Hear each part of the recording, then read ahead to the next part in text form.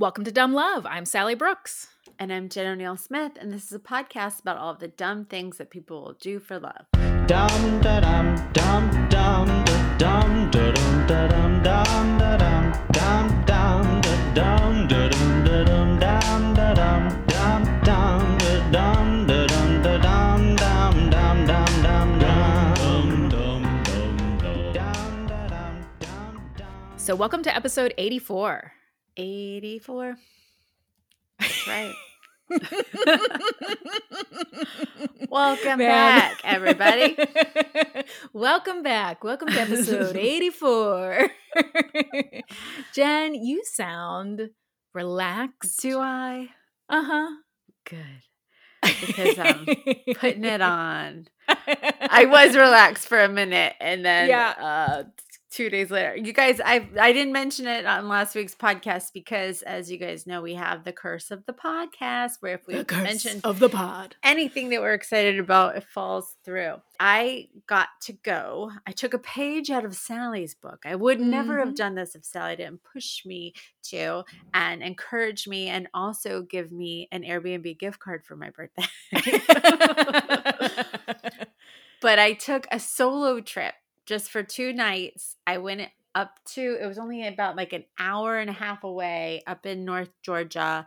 There was this tiny little cottage, a she shed, if you will. Yeah. It was the most like gorgeous, like chandeliers, clawfoot tub, comfy bedding, adorable kitchen, porch overlooking a horse pasture and the mountains in the background, all by myself.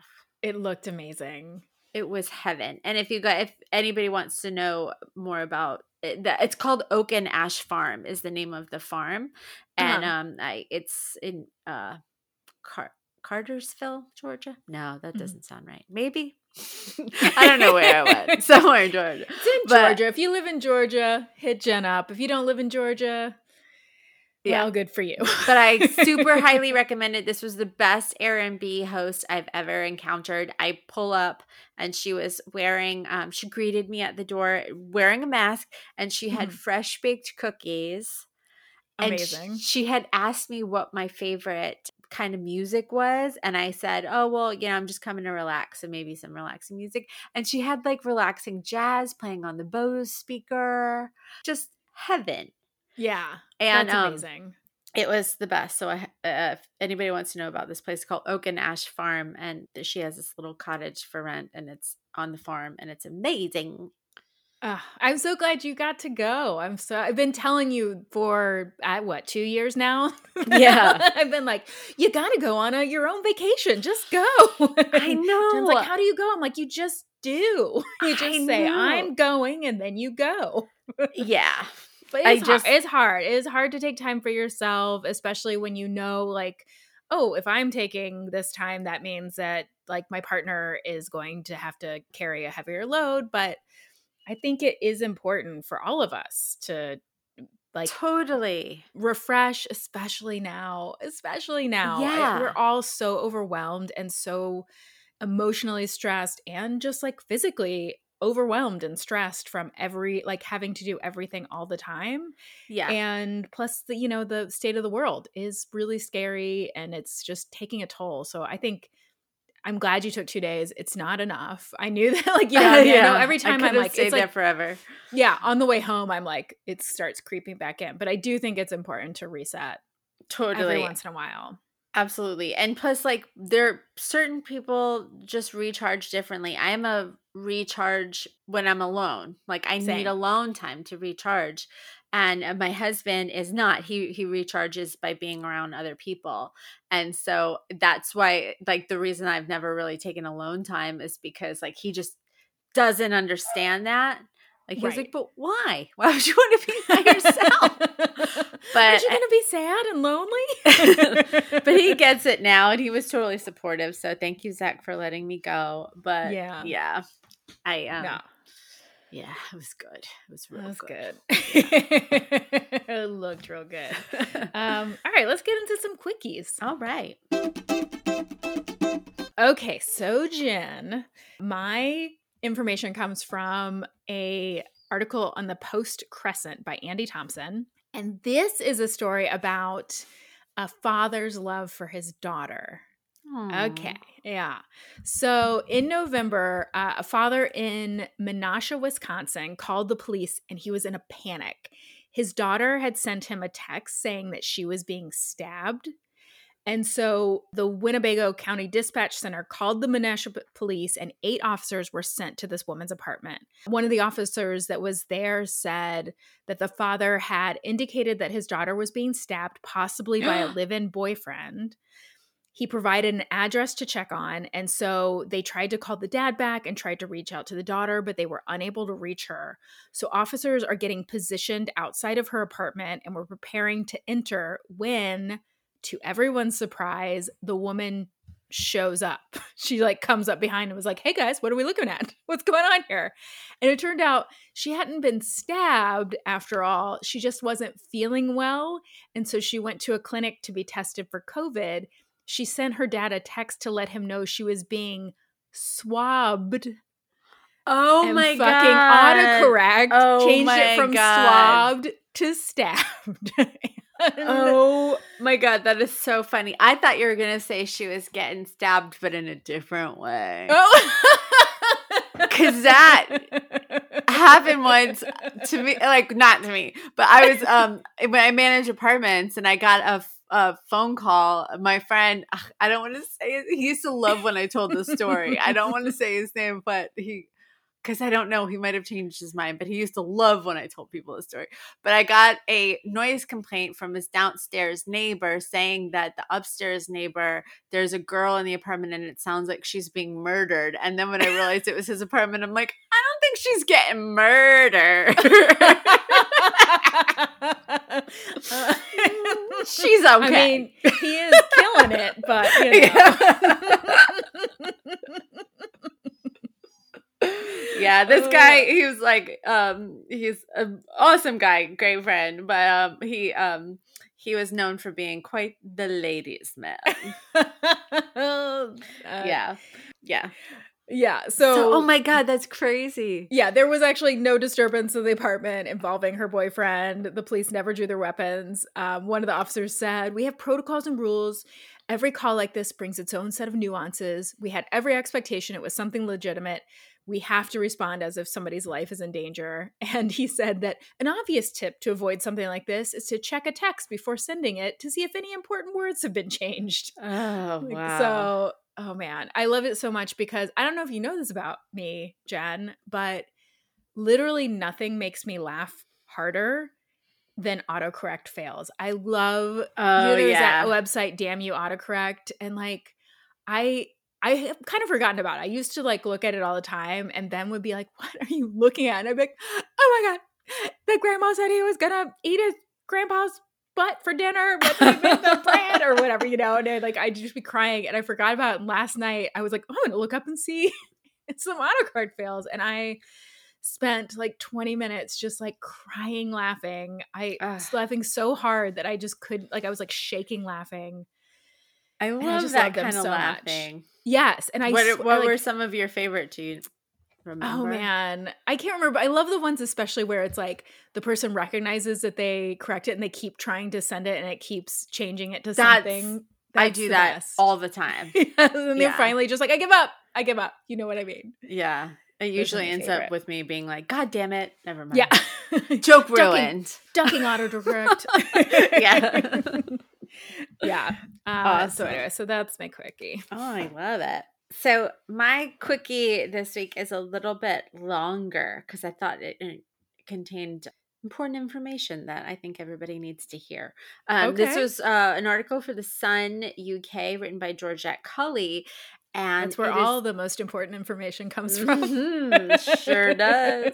This one might surprise you, though. This article is about how to be safe whilst falling in love over the internets. Okay. Because apparently from January to November this last year, more than 6,000 Brits reported losses of £63 million to action fraud due to fake foreign internet boyfriends. Oh my God. Isn't that insane?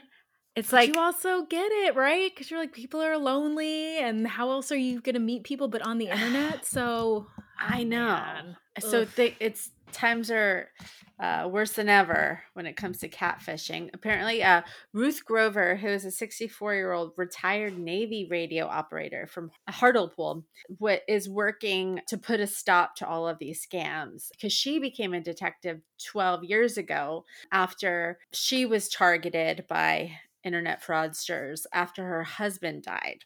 Oh, Yeah. And so she has since helped thousands of men and women from all over the world who've been swindled out of millions of dollars. She said that after her husband died, she said, according to these men online, I was the most gorgeous widow in the world. I was flattered and I enjoyed all of the attention. right. But it seemed too good to be true. And I knew I was right for the picking, over 50 and a widow, because that's who they're kind of targeting. So Right. she said she did some investigating and found out that her gorgeous military man was actually a scammer in West Africa who had stolen another soldier's pictures to lure her in. And she said that she was furious and fed up, and that after that she decided to help other people who have fallen victim to these scams. But she says that it's not just older people, that no one is safe. She has clients in her 30s up to clients in their 80s. And now she has a team of 9 women. So I just can Ooh. picture this. I love it. Yeah. Like it's like Ocean's 8, 9 of because Ocean 8 was the one with the women. I know, because I watched it the other night. Ruined the franchise, I'm sure. Yeah. No, but she has a team of 9 women in the UK, US, Australia, and Europe who all help her to find these scammers. They also help the people whose pictures have been used. Apparently, they're usually soldiers. I guess those are the easiest pictures to use because I guess you could always say, like, well, I'm stationed here, so, and I'm stationed there, and I can't talk now. And also, I guess if you're a soldier, it looks more Right. like you're a good guy, you're a good person, Yeah. But Ruth said that the scammers are not just using, social media apps. They're using innocent apps like Fitbit, Scrabble, and Words with Friends, anything that has an instant chat on it. Like whatever can strike up a conversation. A private detective named Jack Roberts said that there's even a training school in Accra, which is Ghana's capital, because a lot of these scams are coming from Ghana.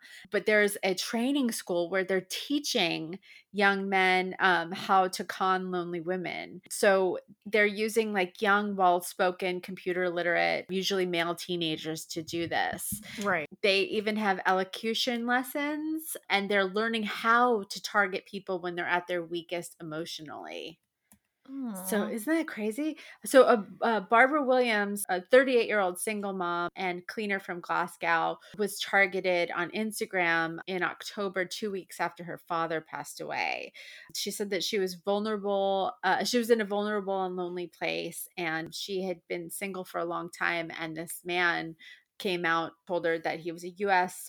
soldier stationed in Turkey, and he kept telling her how beautiful she was and how in love he was with her. And he said that he wanted to come over for Christmas and spend the holidays with her. And she was so excited to have him come visit. So he said that she would have to email his army commissioner for permission for him to come.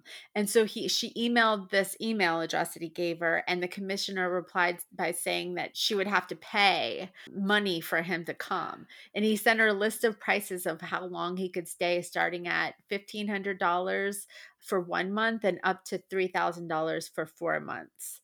That's so devious. So it's like the guy's not asking for money. It's this other person. Yeah. So she apparently went to her bank and got a loan for £1,500 and tried to transfer it, but the bank stopped the payment because they said, no, this looks suspicious. Yeah. So they stopped it. And then when the bank stopped the payment, he got really angry and accused her of cheating on him. And she was heartbroken.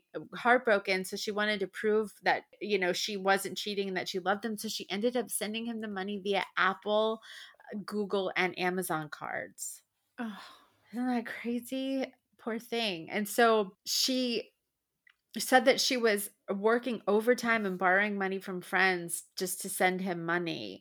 And then she became suspicious and she demanded face-to-face video with him, and he just didn't do it, and he wouldn't do it, and then that's when she cut all ties. And then apparently she, I guess, had sent him nude photos, and then the scammer threatened to post online nude photos of her unless she sent more money. Yeah. I know. So according to this article, December is the worst month for scammers. They usually pretend that they want to come see these women for Christmas, and then they have them send all their money, and then they don't show up to the airport. So all this is to say is that this detective, Jack Roberts, came up with a list of things that everybody needs to know to avoid scammers. Okay. So obviously, don't send money to anyone that you don't know. Number one. And then look out for strong, very early signs of love and affection, poor English skills, and stories of being a widower, personal or family health issues, or having no family. And then scammers will look for excuses to not connect in normal ways. They'll say that they have a job that restricts contact, like military personnel or working on an oil rig or something like that. Video chats being faked with connection issues. You know what I mean? Saying that they have connection issues and can't do a video chat. Yeah. They say don't accept gifts or cards or give out your home address. Never. So don't ever give them your address so that they can send you something. And don't ever give them your bank details so that they can send you money. Right. Because even if you're receiving money, that could be getting money from a scammer for money laundering. Right. So and it says be suspicious of everything until you have a genuine offline connection. So if you're going to meet somebody online, always be suspicious until you have met the person and you trust them. So, and it says, research and Google their story. If it sounds unbelievable, it will be 99% of the time. Right. And also do a reverse search of any images, because that's where it's like, do you ever watch the show Catfish on MTV? No, but I mean, okay. I know it. Well, they always make it seem like it's this like 30-minute episode of like, who's this guy? Is he who he says he is? Let's find out. And then all it ever takes is just one reverse search of a Google image, and they're like, nope. But then they do. I know. And then they do this whole like, what is going on? Should we still drive across country to confront this person and see if this person is who he says he is? Well, hold on, let me check. Yeah, my producer is saying, yeah, we should. Yeah, let's still do it. Good for the show. But that's usually where it starts and stops. Like reverse, like look up their image, learn how to do that. But anyway, yeah. And I always like to say, if they're hot, then probably not. I've heard this one from you before. Yeah. I've come across this before. So I know that was kind of a long quickie. I just felt like it was really important information for everyone to hear, just because scamming is at its worst right now during the quarantine, during this time. And I just want to prevent when everybody's any of our online, dum-dums from getting scammed. Yeah, I will just add to that there also are like kind of an uptick in if you're like applying for unemployment or you're waiting for your stimulus money, there's a lot of scammers who are trying to scam people on those things. So don't ever pay money to have for somebody to help you with your unemployment or to help you get your stimulus money. Though those are for free. Don't ever pay somebody. And please don't wire anybody money right now for anything. I just had, and this made me so, the guy, like, I wanted to get his information to follow up with him, but he just kind of took off, and I don't have his information, but I had an apartment that was vacant, and we have these things called Rently boxes on them, and they're where you can, you sign up through an app, and then you give them they do a credit check so that you can get access to the lockbox to view it. So people are scamming people by taking our link, which is a public link, like to this Rently box, and then making their own ad for the apartment that we're renting. but making it for far less. And then they'll say, yeah, go view it this way. And the person goes and views it, and they think because they're seeing a physical apartment that it's not a scam. And so I went to they're go. giving them their like credit card or their information. Yeah, or this guy. Oh, it was brutal. So I saw him moving in, and I was like, "Oh, I'm sorry. Like, what's happening here?" And he showed me a printed out lease that this person had drawn up online and sent it to him. And I was like, "No, I'm sorry. Like, that's not us." And he paid him via Bitcoin. Yeah. The guy asked for a Bitcoin wire transfer. And and right now, like, I don't know if you follow Bitcoin, but it's like through the friggin' roof right now. And so just the idea that this poor guy like took all that he had with his money and his Bitcoin and paid for this apartment, and it ended up being a scam. I just felt so bad for him. But so be careful about that as well. Just don't give anybody any money. How about that? Don't give anybody anything. Just keep your money. Be closed off. Keep your money. Yeah. And keep your heart.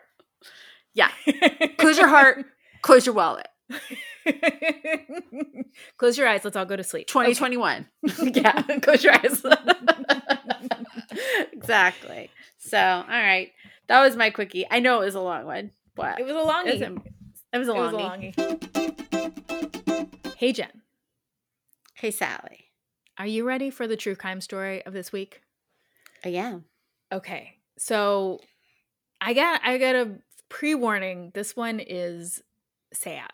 I mean, they're all sad, but this one is sad and brutal. So I got my information on Dateline. It's called The House on Pitch Pine Crescent from Andrea Canning. And then really amazing investigative reporting in The Star by Amy Dempsey and Toronto Life by Michael Lista.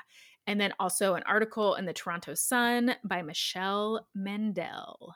Okay. What is a great name? Michelle Mandel. Okay. So on August 23rd, 2013, paramedics were called to a house on Pitch Pine Crescent Road in the suburbs of Toronto. A housekeeper had been cleaning the house for several hours when a coworker came to check on the owner who hadn't shown up for work, a man named Caleb Harrison.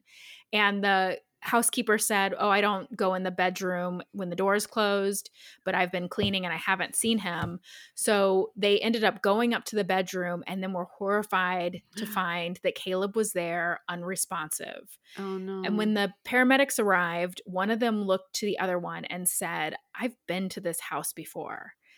The paramedics went up to check on Caleb. There was nothing they could do. 40-year-old Caleb Harrison was dead. And it was obvious to the paramedics and to the police that this was not a natural death. He had bruising and abrasions on his neck. He had swollen knuckles, scratches on his chest. And when the crime scene photographer arrived, she too remembered being at this house before. Because Caleb's wasn't the first suspicious death to happen here. It was the third. Whoa. 3 years before Caleb's death, his parents, Bill and Bridget, had died in the same house 1 year apart under mysterious circumstances. Those deaths had been ruled accidental and so were not really investigated, even though family members had pushed for answers. Police would eventually come around to the family's view that all three were homicides and that they were all connected. And it would soon become clear that if they had investigated after the first death of Caleb's father, Bill, that both Caleb and his mother, Bridget, would still be alive today. Wow. Okay, so the Harrisons lived in this home on Pitch Pine Circle. They created this warm and loving home. It was in Mississauga, which is outside of Toronto. And Bridget, who is the mom, was born in London, Ontario in 1946. And she was this little blonde, and she had this fiery personality, and she was just a natural actress. And when she was younger, she appeared on the TV show Act Fast, and then on the stage in plays at this renowned theater called the Stratford Festival. When she was 16, she got an apprenticeship at Stratford, and that was like very exciting and a big honor. And that is where she met Bill Harrison. Bill at the time was 18. He was tall, handsome, athletic, and they fell deeply in love and eventually got married in 1969. The two moved from London to Mississauga. They bought the house on Pitch Pine Crescent. Bill worked in sales and management, and Bridget ended up working as a teacher. She then eventually became a principal, a superintendent, and then the school board chair for their area. Family and friends say that the Harrison house was just this hub of warmth for both extended families. All of Bill and Bridget's siblings and their children, as well as friends and neighbors, would gather at their house every Christmas and every summer for these big parties that they would throw. And Bridget's brother said that they just had a way of making everything magical. And the two, Bill and Bridget, had this true partnership. She was passionate and he was cool and steady. And relatives often joke that they should charge consulting fees for guidance on relationships. And the two were unable to have children naturally. So in 1973, they adopted Caleb when he was just 6 months old. And Caleb was this exuberant child. He was actually a lot like his mom in that he was fiery. His cousin said that he was like dangerously curious, and his aunt described him as a little rascal. So I'm just imagining just this, like, he had like a big smile and a bright personality, but he was also kind of devious. And Bill and Bridget were troublemaker. He was a troublemaker. Yeah. They were loving and devoted parents. And Bridget, being the teacher, was always the disciplinarian, and Bill was the peacekeeper. And Bill always said that Caleb was his best friend. So Caleb, when he was younger, he had a hard time in school. He had Tourette's and he got teased a lot. He didn't want to go to college. And so when he graduated from high school, he went right to work. And he turned out he was a hard worker. He was smart. And so he started working in shipping and receiving in e-commerce warehouses, and he did really well. And so he was rising up. So by the time he was 27, Caleb was doing pretty well. He was working at a warehouse at a retailer called My Favorite Doll, which was apparently, like, in the showroom was just floor to ceiling Barbies. Can you imagine just like floor? It's so creepy. No. He was was never smart. a Barbie person. No, I think I had Barbies, but I was not a Barbie person. I was definitely more of like, I was playing my Barbies were playing with my brother's G.I. Joes, you know, so they were like storming things. I don't know. But so Caleb was like, he was smart, he was sweet, and everyone liked him. And it was at this warehouse where Caleb met a 19-year-old named Melissa Merritt. And Melissa was working at the front desk, and she was just out of high school, and she had just broken up with her high school boyfriend. And she'd grown up in this law enforcement family, and some of her brothers went on to work as police as well. But Melissa knew that what she wanted out of life was one thing. She wanted a husband and she wanted kids. And so soon after Caleb and Melissa met, they were spending all of their time together. They'd take their lunch breaks together and they'd make out in Caleb's car during, like, before their shifts. And Melissa didn't have a car, so Caleb would drive her to and from work, and then she would cook him dinner every night.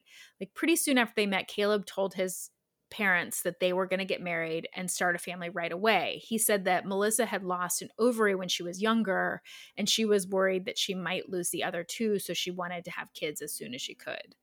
So within 3 years, Caleb and Melissa were married with 2 young kids. They were living about a half an hour away from Bill and Bridget, and Bill and Bridget loved being grandparents. They would watch the kids. They were really excited. But soon, Caleb and Melissa's relationship started falling apart. Caleb was drinking a lot. They had money problems. And according to Caleb, Melissa was prone to making up stories. For example, in 2004, when they were still married, she told their family and friends that she had ovarian cancer. But she actually was only she had a cyst. And during that time, it came out that she had never lost an ovary in the first place. Oh my gosh.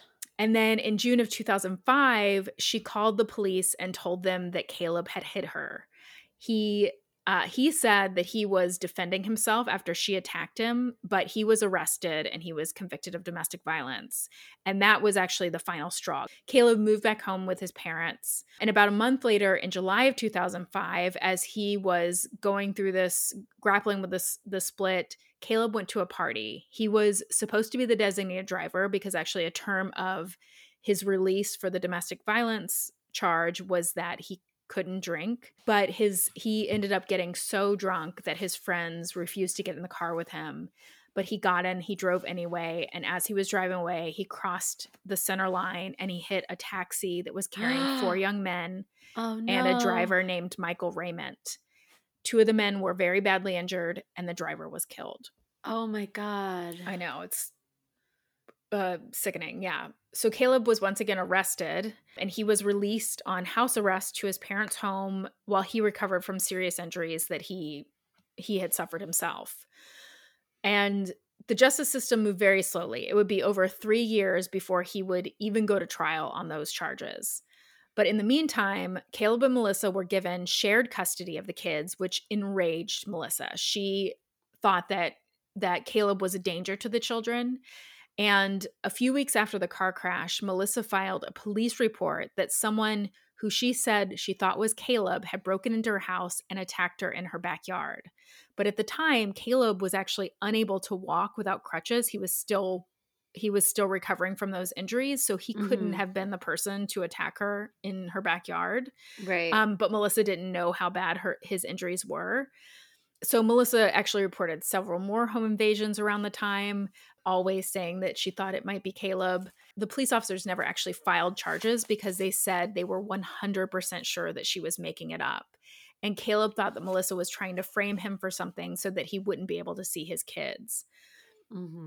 So both Caleb and Melissa during this time, they moved on and started dating other people. Caleb met a woman named Karina, who both of his parents loved, especially his mother. They were very close.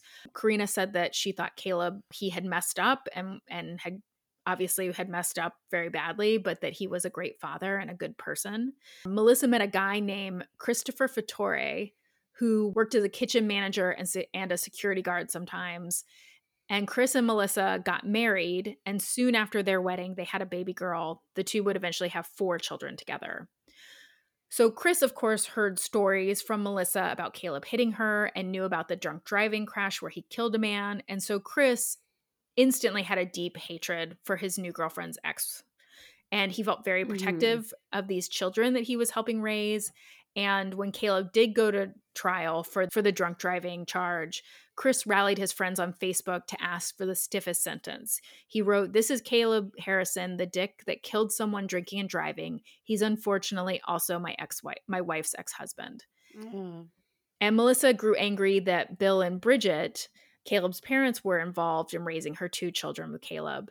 She started filing complaints with Children's Aid, which is like CPS in Canada, and with the police, all saying that Bill, Bridget, and Caleb were all neglecting her children. Sometimes she would say that they were beating them, and none of these complaints were substantiated. After one claim, investigators, quote, concluded that the children had been coached by Mrs. Merritt. So she started denying the Harrisons access to the kids and was warned by the court that if she continued to do so, she could be held in contempt and face jail time. So when Caleb's trial finally came around, Melissa and Chris attended every day of the trial. They sat in the back and they would make faces at Bill and Bridget. And then during breaks, they would go out and talk to reporters and tell them all of these stories. They would at one point, they passed the Harrisons in the parking lot and stuck their tongues out at them. Oh my God, grow the fuck up. I know. And Caleb was apparently Bridget, the mom, was very disturbed by this, but Caleb was just don't pay any attention. So Caleb was convicted of impaired driving, causing death in March of 2009, and he was sentenced to 18 months in prison. Melissa and Chris thought that this meant that they would get full custody of the kids, but a judge actually ruled that Bridget and Bill would take over Caleb's rights and that now they would share custody with Melissa. Oh, wow. Yeah, so a month after Caleb went to jail on April 16th, Bridget came home late from a board meeting, and she found Bill unresponsive on the floor of the bathroom. The door was locked. Bill was dead. One of the officers at the scene, a rookie who was in his second year, wrote in his notebook, "Sudden death, doesn't appear to be any foul play." And because the officer wrote that, the case was not treated as suspicious. And so when Bill's body went to be examined by the coroner, he was actually examined by this doctor who had no background in forensic pathology. And so even though Bill had a fractured sternum, bruises on his head, his face, and marks on his neck, the pathologist decided that he had died of cardiac arrhythmia, which is basically his heart had stopped. But he couldn't give a reason why the heart stopped, because when he examined him, he was he was healthy. He was athletic. I mean, he was 64 years old, and he said his heart had stopped for no reason. But, Bridget and the family trusted the police. They trusted the doctors that they knew what they were doing. So Mhm. Bill was cremated and Bridget buried her husband on April 22nd. So in addition to her husband's sudden death, Bridget was also dealing with another crisis. Suddenly she realized the day that her husband died, her grandchildren had gone missing. Oh my So God. yeah, so it happened that in the days leading up to Bill's death, his grandchildren, they didn't know this, nobody in the Harrison family knew, but the grandchildren had told their teachers that they were going on a trip. And on the very same day that Bill died, which was like against the custody order, Chris and Melissa packed up their home, dyed their kids' hair, Oh my like just God. basically disappeared. So the day after Bill's funeral, Bridget went to court and was awarded temporary sole custody of the children whenever they were found. And Bridget started to believe that there was no coincidence that Melissa had disappeared with the kids on the same day her husband died. Yeah. And for 7.5 months, the kids were gone. And on top of mourning for the love of her life, Bridget feared she was never going to see these grandchildren again. Finally, after all this time, Melissa and Chris were found. They had moved to Nova Scotia, where Melissa gave birth to another baby, and they were living under assumed names. And the police actually didn't find Chris until he gave a rent check in his real name. And so he was found and arrested. In November 2009, Melissa was arrested, charged with child abduction, and returned to Ontario in custody of the police. And Caleb had since been released from prison for good behavior, so he and his mother took custody of the kids. And Melissa was released on the condition that she have no unsupervised contact with the children or leave her house without authorization. Melissa's abduction hearing for taking the kids for 7.5 months was scheduled for April 22nd, 2010, almost a year after Bill died. But on April 21st, the day before the abduction hearing, Caleb's 8-year-old son rode his bicycle home from school, pulled open the front door, and saw his grandma lying at the bottom of the stairs. Oh my God. I know. I'm sorry. It's really sad. It's very sad. Bridget Harrison was dead at age 63. Oh. So the police thought that she had possibly fallen down the stairs, but the way she was lying and the abrasions, she had abrasions on her chin and her neck that made it seem suspicious. And so this time the police ruled it as a suspicious death and were going to investigate. They focused initially on Caleb because of his past conviction, including his arrest for domestic violence, just made him look suspicious because he was the one who had something to gain from her death. He would inherit the family house and the money. And then police interviewed Melissa, and she told them all about how he was violent and that his relationship was strained with his mother. But then when police investigated just a little bit more, they found out that Caleb had an airtight alibi. He had been at work all day. His mother had dropped him off. He had still been at work when she had been found because he didn't have a driver's license. He didn't have a car because of the drunk driving charge. So the chief forensic pathologist thought that it was troubling that both Bill and Bridget had injuries on their necks that might suggest strangulation, but they couldn't compare them because Bill had been cremated.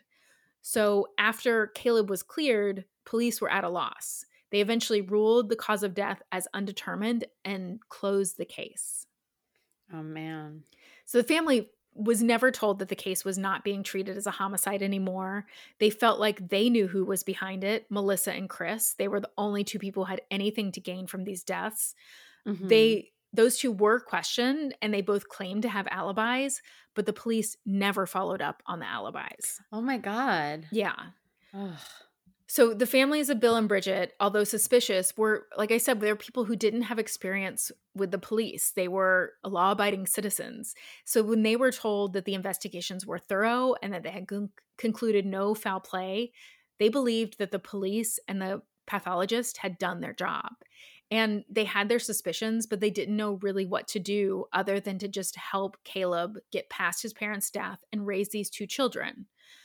So Caleb was awarded temporary custody with only supervised visits from Melissa. She ended up serving some jail time for abducting the kids, but once she was out, she was allowed supervised visits. Chris and Melissa moved to a farm near London, Ontario. They had 2 more kids. So now she has a total of 6 kids. She started an Etsy store. Chris worked at a poultry farm. She started a blog. Like, they basically were kind of like living their own lives. And Caleb moved on. He kept seeing that woman. And eventually he came to a point where he allowed Melissa unsupervised visits with the kids. He was a devoted father. He coached the kids' baseball teams. He took them to the park every day. He was doing kind of the best he could. But by the summer of 2013, there were again these issues between Melissa and Caleb, and he decided he was going to revoke his permission for unsupervised visits. And on August 23rd of 2013, there was going to be a custody hearing. On August 22nd, Caleb took the kids to their baseball game, dropped them off with Melissa. His girlfriend Corinda was supposed to go to the game that night and then stay over with him, but she was behind on an online course she was taking, and she said that Caleb's house, the internet was too spotty, so she was just going to stay home. He called her that night around 11. He said he was going to put on a movie, and when they hung up, Caleb turned off his phone as he did every night because he was a very light sleeper. And then the next morning, Caleb was found dead. Oh my God. So Elizabeth Gallant, who was Caleb's aunt and Bill's sister, had been there for the family when Bill had died and when Bridget had died. And when she was called to the house after Caleb was found, she called the chief of police who had been in charge of the investigations. His name was Robert Boyer. And she said, "Caleb is dead. How could you let this happen?" This time, there was no doubt that this was murder. The homicide department took over immediately and decided to look at all 3 of these deaths as connected, and the family pointed them straight to Melissa and Chris. 2 weeks after his murder, Melissa had filed an application seeking sole custody of the children, explaining that her ex-husband had suddenly died. She said in that filing, she said, "This news was and is tragic and very shocking," and the application was granted. Melissa actually tried to go to Caleb's wake, but was turned away by his family and friends. Oh, wow. And within weeks of his death, she and Chris left Toronto again and headed to the East Coast with all 6 of their children. But this time the police were watching every move because they were on to him, finally. So on January 2014, Chris Fattori and Melissa Merritt were arrested and charged with the first-degree murders of Caleb and Bridget.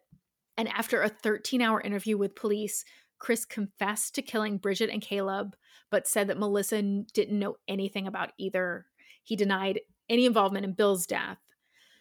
But days after the confession, police put Melissa and Chris in a room together, and they believed they were alone, and they started to talk. And Chris said, "I'm taking the rap for it to give you accessory after the fact. I told you after I did it."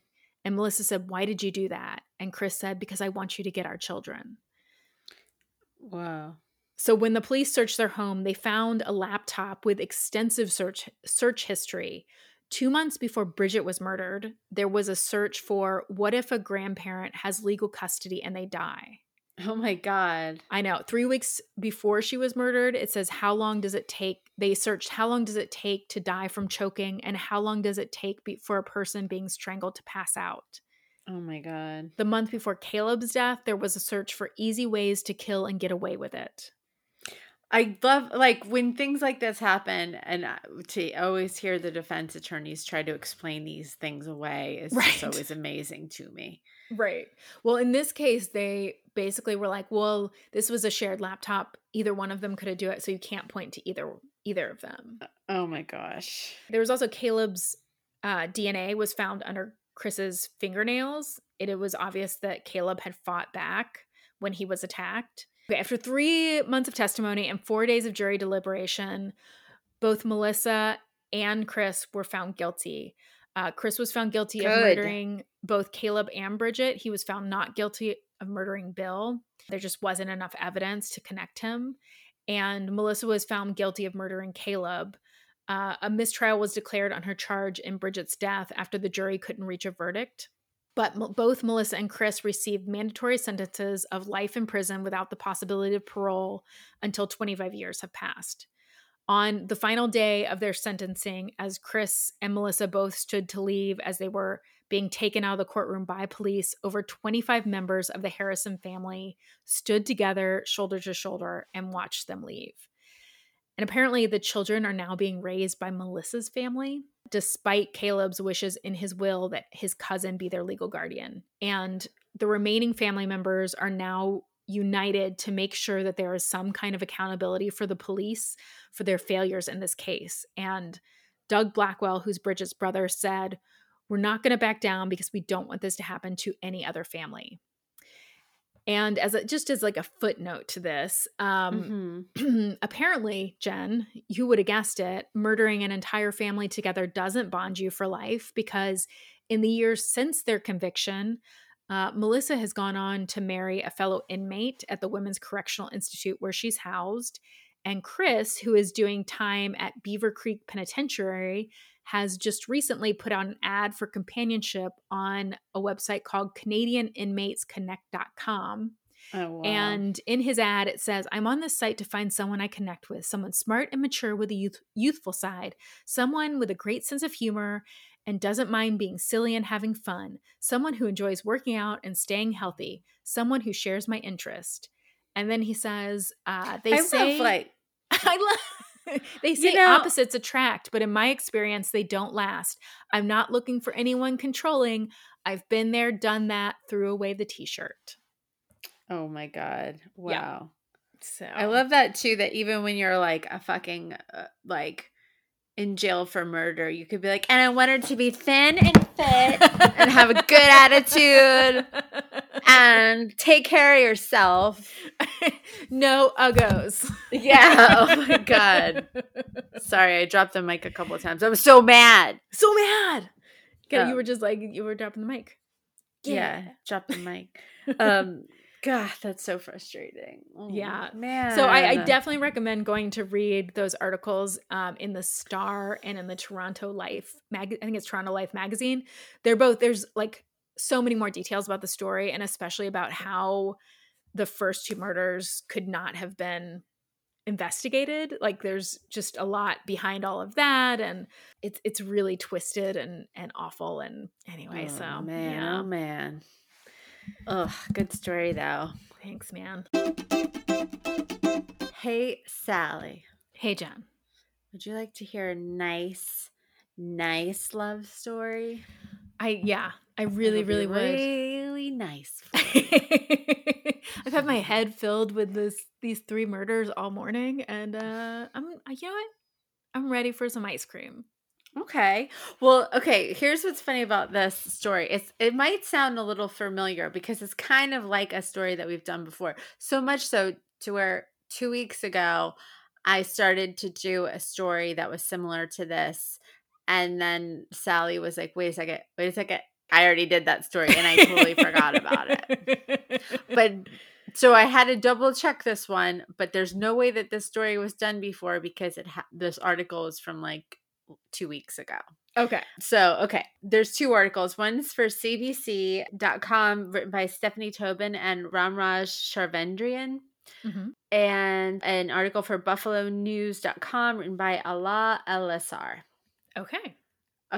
68 years ago, when Fred Paul and Florence Harvey first met, they were teenagers in Wadsworth, which is a small town in Newfoundland, Labrador Province, Canada. Okay. Which, isn't that Newfoundland and Labrador? Those are two really cute dogs. Canada.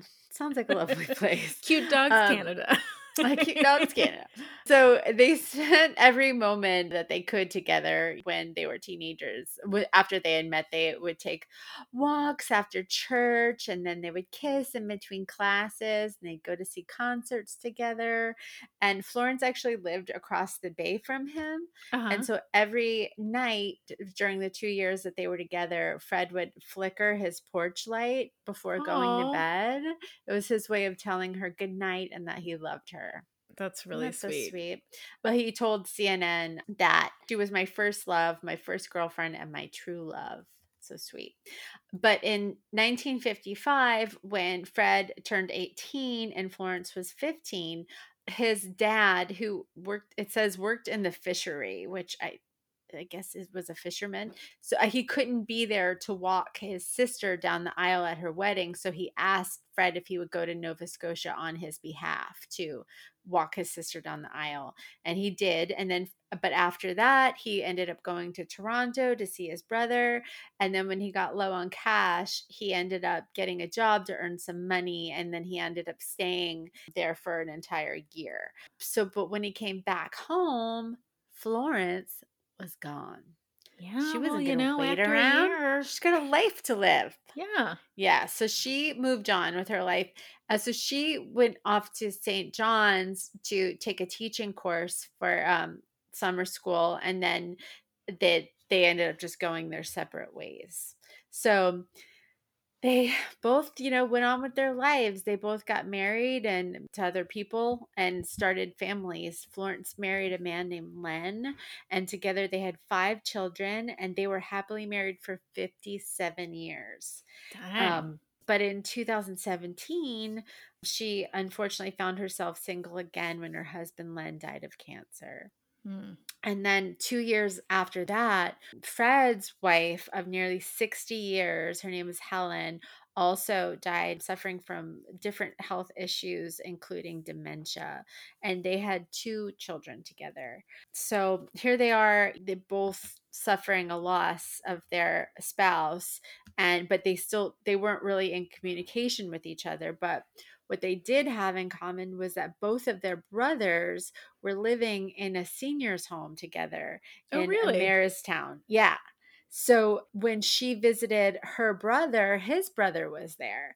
And when the 2 brothers made the connection, and remembered that, they used to be together when they were younger and now they're both single, they got a wild idea, and the brothers started to plot to get the 2 together. I love this is like a movie, like the 2 brothers in the nursing home, like I know. plotting a grand adventure.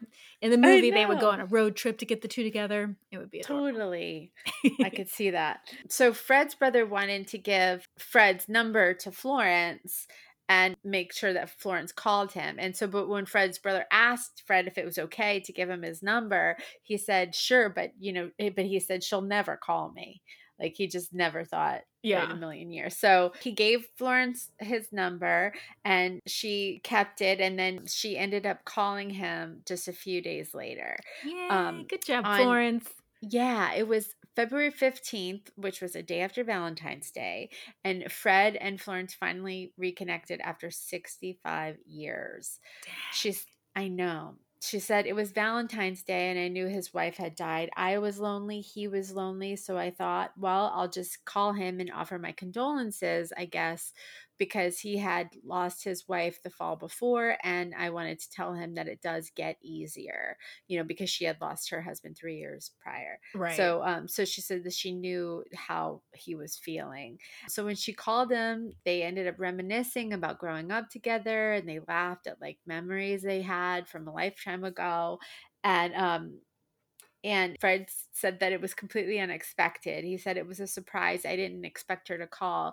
But as she said, it's lonely when you lose your mate after 60 years. So that conversation was the first of what would turn into many hour-long phone calls over the next few months. So Fred said, 2-3 days after the first call, and I felt like I wanted to call her again. I don't know. I felt like I wanted to talk to her, and to have somebody to talk to was good. He said, we started talking about our courtship years ago and all the things that we had done together. And before you know it, we were on the phone 3 to 4 hours at a time, 4 times a week. So after 5 months of talking on the phone almost daily for hours and hours, Florence finally decided that she needed to go see Fred in person. And in June, she had let him know that she might be planning a visit soon at her son's house in Ontario, that she might go see him. Yeah. Florence said, I have a son in Georgetown, which is only 10 minutes away from you. This is what Fred is saying. He said, Florence said, I have a son in Georgetown, which is only 10 minutes away from you, and I'm going to come up to see him, and maybe you and I can see each other, see if we're compatible or if we like each other. And then on July the 5th, he had a birthday party there with his family, and Florence was supposed to call that night around 10 o'clock like they usually did. I can't believe they're staying up that late. I know, that's what I was just thinking. I was like, 10 o'clock is too late for a phone call. Barely make it past 9. I know. So she called him that night at 10 o'clock, as she usually does. And then he asked her, are you in Springdale, Newfoundland now? Because she has a son there. And she said, no. And then he said, are you in Grand Falls at your own place? And she said, no. And he said, are you in Nora's Arm?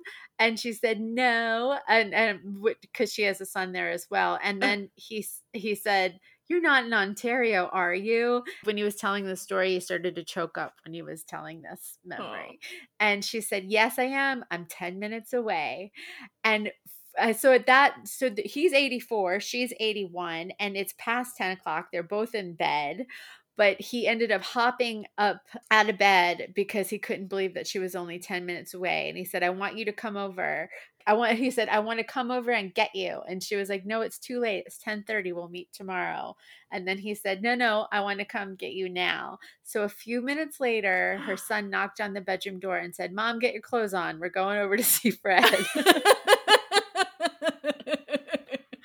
So here's what's so cute. So he wanted to impress her. So what he did is he went to the garage and he got down a box of Newfoundland seashells, and he used them to spell out "Welcome Florence" in the driveway. Oh my gosh. I know. But apparently, it says that he couldn't actually find the seashells. So I got some chalk and he wrote that instead. I was like, that would take a long time to put seashells out like that. But he wrote it in chalk, which is still very sweet. And then he said a few minutes later, they drove in and I went out and I shook hands with their son, who I had never met before. And I said hello to his wife. I went around the car and Florence was getting out of the back seat, and I gave her a kiss on the cheek and I held her hand and walked towards my house. I knew right away that she had taken my heart back again. Oh. And Florence had the same feelings. She said, I knew, like he did, that there was still something there after all those years. And so then day after day, they just started to spend time together. They started to court, as Fred said. He said that she would come over during the day and spend a few hours with him and then go back to her son's place at night. And then just after 2 days of them hanging out, just after 2 days, they were already talking about getting married. I guess if you're, you're like, and if you don't want to waste time, if you're 84. Yeah, he said, we knew right away that we wanted more than just what we were doing, courting. Our kids were all appalled that we were so anxious to get things moving. And, within less a week after meeting, we were out shopping for wedding rings. He said, we told our kids, we're 81 and 84. We don't have all that much time. We know what we want. And so we pushed ahead. Because here's the thing, is that right before Florence came and met him in person, Fred was diagnosed with stomach cancer. Oh, yeah. Okay. And so he said, I think Florence is an angel. She came here knowing what my sickness was. She was just an angel dropped out of heaven for me. I don't know where I would have been without her. And because of Florence, he says, she gave him a reason to want to keep living. Yeah. So he says he doesn't know if he would have went through the chemotherapy or tried to get better with cancer if he hadn't had such an incentive of love in his life, is what he said. He said, I think she's just wonderful, and I love her very much. And because of the COVID pandemic, they did have a wedding, but they had a very small wedding with just family. And on August 8th, Fred and Florence exchanged vows in front of family and close friends at the Norval United Church in Georgetown, Ontario. During the ceremony, she said to him, you were the first young man to walk me home in my teens, and I guess you'll be the last man to walk me home. Isn't that so sweet? Oh. And then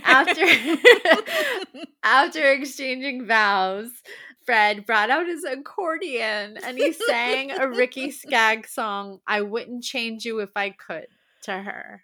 Oh my gosh. It come couldn't get sweeter. Come on. And so he said, Florence says, we do everything together. We just love being here together. I love every moment I spend with him. And for now, the newlyweds are enjoying their new life together in Ontario, but they hope to be able to return to their hometown sometime in 2021 once the pandemic settles down, hopefully, in order to enjoy some old memories while making new ones in the place that they first fell in love. Oh, do you think he'll switch on the porch light for her? I hope so. Isn't it just the sweetest? Oh man, that was apple gotta pie. love it. Yeah, gotta love it. I loved it. That was awesome. I was like, when you Good. started, I was like, Dad, we've definitely done this one, but no, we I haven't. mean, it's just, see, this makes you feel even better that like this kind of thing keeps happening where people are finding love again in their 80s yes, and 90s even. yes, We've And probably done like multiple. It's more than 2. I think we've Yes. done like 3 or 4 stories like this, and it just, you know, we still got a lot of living to do. There's a lot of life left out there. yeah. So I love it. I love it too. I can't wait to see pictures because I bet they're so Oh, cute. They are really cute. All right, dude. Let's do something dumb and something we love. Okay, you start. All right, I'll go first. I am going to just stay away from anything deep this week Okay. because there's been plenty of that dumbness going around, and I'm just gonna say this is such a little thing, but like, do you know how you have something that is like bothering you, and there is a solution, but you just never take the time to find that solution? Like, I love coffee. I drink coffee every day, but I don't like coffee once it gets even like remotely warm. Like, I want it to be piping hot all the time, right? I love hot coffee. I'm constantly putting it down, leaving it, having to like warm it back up in the microwave all the time, right? What problems? What a problem. But What I'm just a saying it's like No, such I'm a kidding. small annoyance, right? So that's Yeah, just no. dumb that I've just let this small annoyance go, because did you know that there are such things as coffee warmers that you can just get like a little hot plate to warm? Right. So I finally ordered one, and Jen, it has changed my life. I am telling you what. Awesome. I got it this week, and I'm like, oh my God, I just have like hot coffee the whole cup through. It's amazing. Oh my God. And it just also makes me feel like, what else am I not just solving for myself that I have been like living with for all of these years? Oh yeah, I hear you. I just got a here's the worst part about it. I've had this thing for probably like 10 years. Yeah. A Shark steamer that somebody gave to me a long time ago, a floor steamer. And I caught myself shopping for a floor steamer, and I was like, wait, I think I have one of these. And I did, and I've been steaming my floors. I love it. For the last couple of weeks, and I'm like, why haven't I always been steaming my floors? This is great. Fuck them up. Fuck them up. Fuck them up. Seriously, we have a floor steamer too, and it was revolutionary. It really is. I tell you, I want to know, you guys, I'll ask this question after this, when this comes out, I'll ask on Instagram, but I want to know, what are little things like that have changed your life? Like, made your life better in some way. Not that having hot coffee is changing my life, but it is. I am genuinely enjoying it. I am genuinely like so excited to have coffee and set it on my little thing and be like, ooh, when I forget about it and then pick this back up in 10 minutes, it's still going to be hot coffee. It's not going to be gross warm coffee. And I'm pretty pumped about it. Now I should get one because I don't have one. Right? But you I need feel it. Like, yeah. For your tea. I do. Sure. Yeah. I'm back on coffee now. Oh, you're back on coffee. Oh, Jen, I think I've solved the question of my your acid reflux problem. Oh, is it the coffee I drink during the day and the wine I drink at night? Is it the spicy food I eat? The tomato-based sauces that are in 75% of the meals I eat? Yeah. Oh, yeah. Might have solved both. So what do you got? Great. So for something dumb, I guess, I'll just say I'm dumb that I didn't have more than 2 days to vacation or be alone because that was pretty wonderful. It's not enough. You need at least 3 nights. I think I told you that. And something I love is I just watched last night. I've been waiting for it to come out, and it actually came out in just the movie theaters. You know, everything's been getting released like on early access. Yeah. So where you can pay money for it. I've been waiting for it to come out, but it finally did. It was $20 to rent, but I decided to invest in myself. Mm-hmm. You and should. I paid the $20. You're worth it. It's called A Promising Young Woman.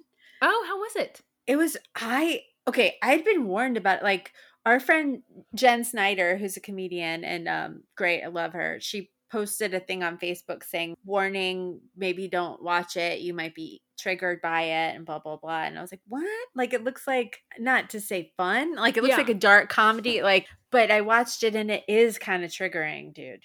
Okay. It is, but it's really, I thought it was great. And I feel like it's one of those movies that will stay with you for a couple of days. Like I felt really weird about it when it was done. Yeah. But luckily our friend Powell had seen it. So I knew I could talk to him about it. You could process your feelings around it. And by processing our feelings, it was just us shooting gifs of women fainting at each other back and forth for a couple of minutes. He gets it. Yeah. But yeah, I recommend it. I think it was really, real good. Okay. Real good. We just watched Lupin. Is that good? I saw it. I like great. Okay. It's great. Yeah, it is subtitled, so just know that. It's a French It's a French show, and so it's subtitled, so you have to be prepared for that. But it's like a caper. Every show is a caper, and it's the main guy is just it's a television show? It's like 5 episodes. Okay. Yeah, it's really good. It was really good. I'm sad that we're done with it, but there's going to be another season. So I need recommendations. All right, well, dude, we did it. We did an episode. Hooray! Hooray! Hooray for us! Hooray for you guys! All right, well, you guys, thank you for another great week. I hope you guys are healthy and happy out there. If you want to talk to us, find us on Instagram, Facebook, Twitter. At Dumb Love Podcast or TikTok. I'm still TikToking. Or you can email us at dumblovepod@gmail.com. Yep. And make sure to get out there safely with a mask on and do something dumb for love. Dum da dum dum dum dum dum dum dum dum dum dum